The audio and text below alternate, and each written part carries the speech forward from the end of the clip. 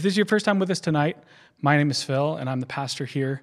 And I want you to know that you are accepted here just as you are, regardless of where you're at with ideas like faith or God or church. You're accepted and welcome here, and we hope that you can join us in person sometime soon. Thank you all for being flexible and moving to a live stream this week. We just have, like everywhere, it seems like, a number of people who have been hit with COVID and felt like this made the most sense. But it's going to be a bit of an odd night, not just because we're only doing a live stream and not just because it's just Nate and I in this room together, but because we're not going to have any worshiping through music like we usually do tonight. We're going to have a time of reflection here in just a minute with some instrumental music, but mostly tonight you're going to be hearing from just me. So I guess you can always tune out if that sounds terrible to you, but here we go. I'm going to be sharing just a short reflection on a passage of Scripture tonight that I think is going to be a good way for us to start the new year and enter into the season of Epiphany together. The church calendar season of Epiphany starts Thursday. Right now we're still in Christmastide. Today is the 10th day of Christmas. 10 out of 12. But Epiphany is the season that comes next. It's a season celebrating Jesus as God's light coming into the world, shining in the darkness. It's a season of searching, of curiosity, of being surprised by what we find. It's a season focusing on the light that shines in the darkness and the darkness that does not overcome it. I want us to approach this season of the year with open-handed curiosity and a willingness to be wrong about things that we've become certain about, especially as it pertains to ourselves and each other and how God sees us. More on that in just a bit. But first, as we've done in the past live stream only situations, I have a question I want you to be thinking about and even answer in the chat if you're willing. And my question is, how do you think Jesus sees you?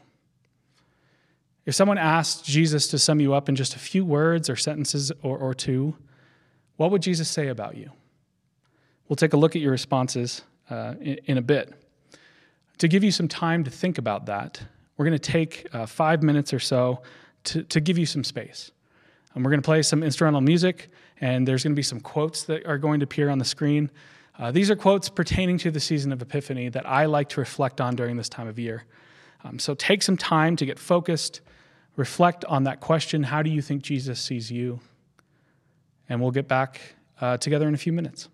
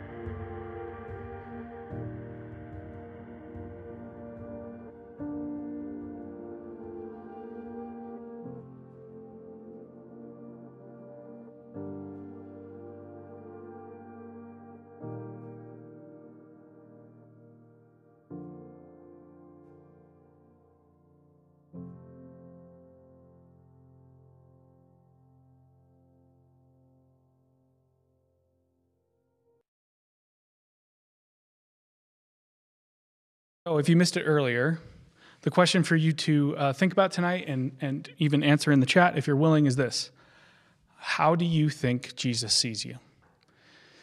I said earlier, if someone asked Jesus to sum you up in just a few words or a sentence or two, what would Jesus say about you? We're going to take a look at your responses in a bit. Tonight, I want us to start this year off by reflecting on this story from the first chapter of the Gospel of John. This little, seemingly inconsequential story about Jesus right at the beginning of his 3-year ministry. This is a story that I've been really interested in for a few years, but I haven't had the chance to teach on it. So I thought, let's do it tonight. And I'm excited to talk about it tonight. We're going to be looking at John chapter 1, verses 35 through 50. Now, there's a little bit of backstory so that you know what's going on here. Jesus has this cousin named John, John the Baptist. He was a guy that spent a few years telling anyone who would listen that the Messiah was on the way and that people needed to repent, to prepare their hearts for the Messiah showing up, to be baptized and rededicate themselves to God. So he would go out into the wilderness, and huge crowds would follow him out there to be baptized and to hear more about the Messiah. A number of people became disciples of John and followed him to try to learn from him. And John was always clear that he wasn't who they should be following, but that the Messiah was. Eventually, Jesus makes his way out into one of these big baptisms out in the wilderness, and John exclaims before all the people and his disciples that Jesus is the Messiah and that they should be following him. Our story picks up right after this has happened. So this is John chapter 1, verses 35 through 39. The next day, John was there again with 2 of his disciples. When he saw Jesus passing, he said, "Look, the Lamb of God." When the 2 disciples heard him say this, they followed Jesus. Turning around, Jesus saw them following and asked, "What do you want?" Now, this seems really basic, right? These dudes start following Jesus, and he turns around and asks them, like, "What do you want?" Seems pretty normal. But there's more going on here than just this surface level interaction. Jesus is asking kind of a profound question that he actually asked many times throughout this gospel to various people. What do you want? What are you hoping for in following me? What are you after? How would you answer that question? I've been thinking about that a lot this week. I think that's something for you to chew on this next week. How would you answer that question if Jesus asked you, what do you want? But let's pick back up in this story to see how these 2 men answered Jesus' question. They said, "Rabbi," which means teacher, "where are you staying?" "Come," he replied, "and you will see." So they went and saw where he was staying, and they spent that day with him. It was about 4 p.m. Okay, so 2 things are going on here. Again, they ask what seems like a really basic, inconsequential question. Where are you staying? But that word for staying here is the same word that becomes a major theme throughout this Gospel of John.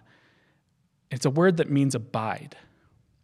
So on one level, they are asking Jesus, where are you staying? But on another level, the author here is foreshadowing a bit by having these disciples ask Jesus, where do you abide? Where do you reside? Where are you anchored?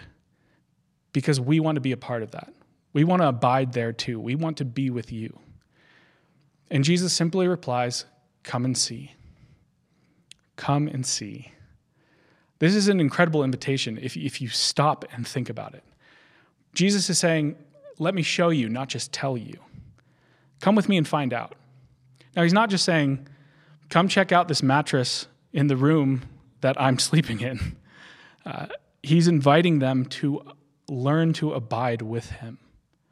There's so much that we could unpack here, and honestly, I was going to spend the whole night just reflecting on this invitation from Jesus, come and see. But then I was really, really captured by what happens in the story next. So we're going to pick back up. This is verse 40. Andrew, Simon Peter's brother, was one of the 2 who heard what John had said and who had followed Jesus. The first thing Andrew did was to find his brother Simon and tell him, "We have found the Messiah, that is the Christ." And he brought him to Jesus. Jesus looked at him and said, "You are Simon, son of John. You will be called Cephas," which when translated is Peter. So Peter walks up to Jesus for the very first time, and Jesus gives him a new name. Doesn't say hi, doesn't shake his hand, say, how are you doing? He's like, you know that old name you had? That's not what I'm going to call you. That's interesting. Hold on to this for a minute. Tuck this away in the back of your mind for later. We're going to come back around to this in a bit. Continuing on. The next day, Jesus decided to leave for Galilee. Finding Philip, he said to him, follow me. Philip, like Andrew and Peter, was from the town of Bethsaida. Philip found Nathanael and told him, we have found the one whom Moses wrote about in the law, and about whom the prophets also wrote, Jesus of Nazareth, the son of Joseph. Nazareth? Can anything good come from there? Nathanael asked. Come and see, said Philip. So Jesus finds another disciple, a guy with a great name, beautiful name, perfect name, and invites Philip to follow him. Philip apparently does so with zero questions. So though we share a name, he and I are very different. Philip goes and finds his friend Nathanael and tells him, we found the Messiah, and he's from Nazareth. And Nathanael's response is like really sad. It's like even offensive. Nathanael completely dismisses what Philip is saying based solely on his prejudice against people from Nazareth. Now, we're not totally sure how serious Nathanael is being here. But at the very least, he's being a dismissive, sarcastic jerk. So I guess I should have probably been named Nathanael instead of Philip. Anyway, did you see how Philip responds to Nathanael's dismissiveness? He repeats Jesus' invitation, come and see. Come and see for yourself. Don't be a jerk about it. Come and experience it firsthand. And then this happens. When Jesus saw Nathanael approaching, he said of him, here truly is an Israelite in whom there is no deceit. How do you know me? Nathanael asked. Jesus answered, I saw you while you were still under the fig tree before Philip called you. Then Nathanael declared, Rabbi, you are the Son of God. You are the King of Israel. And Jesus said, you believe because I told you I saw you under the fig tree. You will see greater things than that. So Nathanael is at least intrigued enough to take Philip up on his offer and goes with him to meet Jesus. And Jesus amazes Nathanael with how he receives him and how he was able to see Nathanael without being there with him. And Jesus basically says, if you think that's cool, you ain't seen nothing yet, dude. Come and see. But did you catch what happened here between Jesus and Nathanael right off the bat? Nathanael earlier dismisses Jesus based solely on the place Jesus grew up, right? Again, we're not sure how serious Nathanael was being, but at the very least, he's someone with loose lips who's quick to sarcasm but doesn't really think about what they're saying. And at worst, he's an arrogant, prejudiced cynic.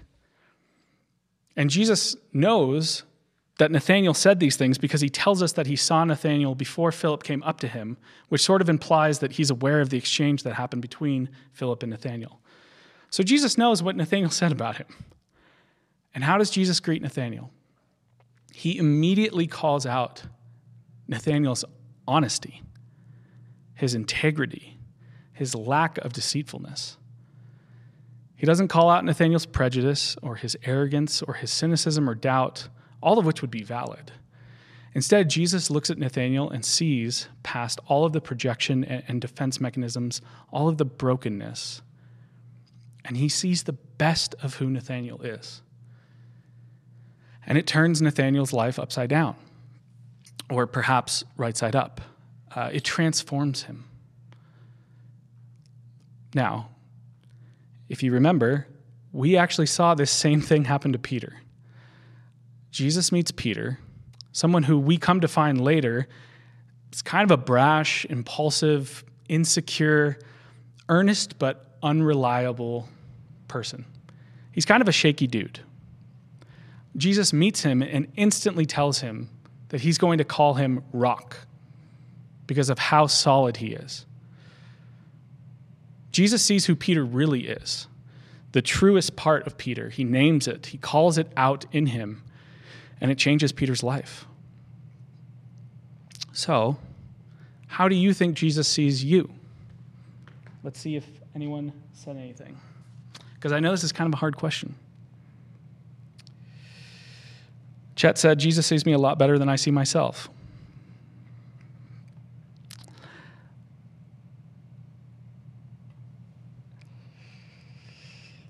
Michaela said, I was actually thinking about this exact question the other day. I can't even describe the love I have for my kids. I have a literal heartache when I think about them because I love them so much. I can only assume that Jesus sees me the same way. It's hard for me to comprehend that he loves me even more than the love I'm capable of giving others and my own children. Brandy said, Jesus sees her as seeking, as a sibling, as a friend. These are great answers. And if you think of more, please continue to throw them up in the chat. I think also you guys have a pretty good handle on this, and maybe better than my default. Because I think we often see ourselves and define ourselves by our biggest shortcomings and failures. We tell ourselves that those aspects are our identity. See, I tend to think what Jesus sees in me is all my brokenness. And for sure, he does see those things, right? We see in the Gospels that he's really blunt with people about where they're falling short, about the things that they're doing that are wrong. But he also calls people to something better, something higher, something deeper. He always calls out the best parts of who they are. He always calls them to be their truest selves. It seems like Jesus doesn't primarily see what's wrong. He sees the best. He sees in people who God created them to be. He sees who we really are underneath all our wounds and sin and shame and baggage and projections and defense mechanisms and failures. How different would things be if we saw ourselves the way Jesus sees us? How different would things be if we called out the best parts of ourselves, the things we want to cultivate and grow, the things we want to be defined by? When we're really seen for who we truly are, something amazing happens.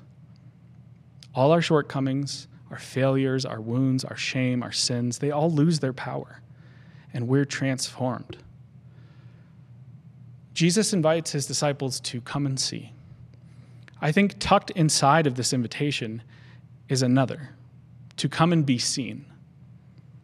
Come be seen for who you truly are. And so I think this question that we've been talking about tonight, how does Jesus see me, is one that you should really sit with this week. And if you're brave, maybe ask someone who you trust, who really knows you, how they think Jesus might answer that question. You might find out that you're wrong about yourself in the best way, or be reminded of who you really are. Being seen for who we truly are transforms us. It also expands our capacity to see others, to see past the shortcomings and failures, to see through the shadow sides of people, and to see the best parts of them, their true identity, who God created them to be. We can do for others what Jesus does here for Peter and Nathanael. See them and call out their true selves. We can love others this way when we've experienced that love from God. Just like we read in 1 John 4, we love because he first loved us. We see others because we were first seen by him. Come with Jesus and see for yourself. Come and see. That's the invitation being extended to us as we start this new year. It's an invitation to curiosity. It's an invitation to a willingness to be wrong about ourselves and others. A willingness to be surprised by things that we're certain about being so much more and so much better than we ever expected. It's an invitation to see and be seen, to reflect the light of the world into the darkness. So, are you willing to be curious? Are you willing to be wrong? Are you willing to be surprised? Are you willing to come and see? Would you pray with me? God, thank you for this time tonight. Thank you for the ability to still gather together while we're separate. God, thank you for a new year. God, I pray that you would help us see ourselves the way that you see us, and help that clear picture of who we really are to expand our ability to see others for who they really are. God, I pray that this year for us as a church would be marked by a curiosity about your love that pushes us into new depths with you. God, there are a number of people in our community suffering right now. We think about everyone who lost their homes up in Boulder this past week. We think about everyone who's been hit by COVID hard these past few weeks. And God, we pray for provision. We pray for healing. And we pray that your love would be felt and known throughout our community and the surrounding communities of Denver. God, thank you for this time tonight. We love you. Amen.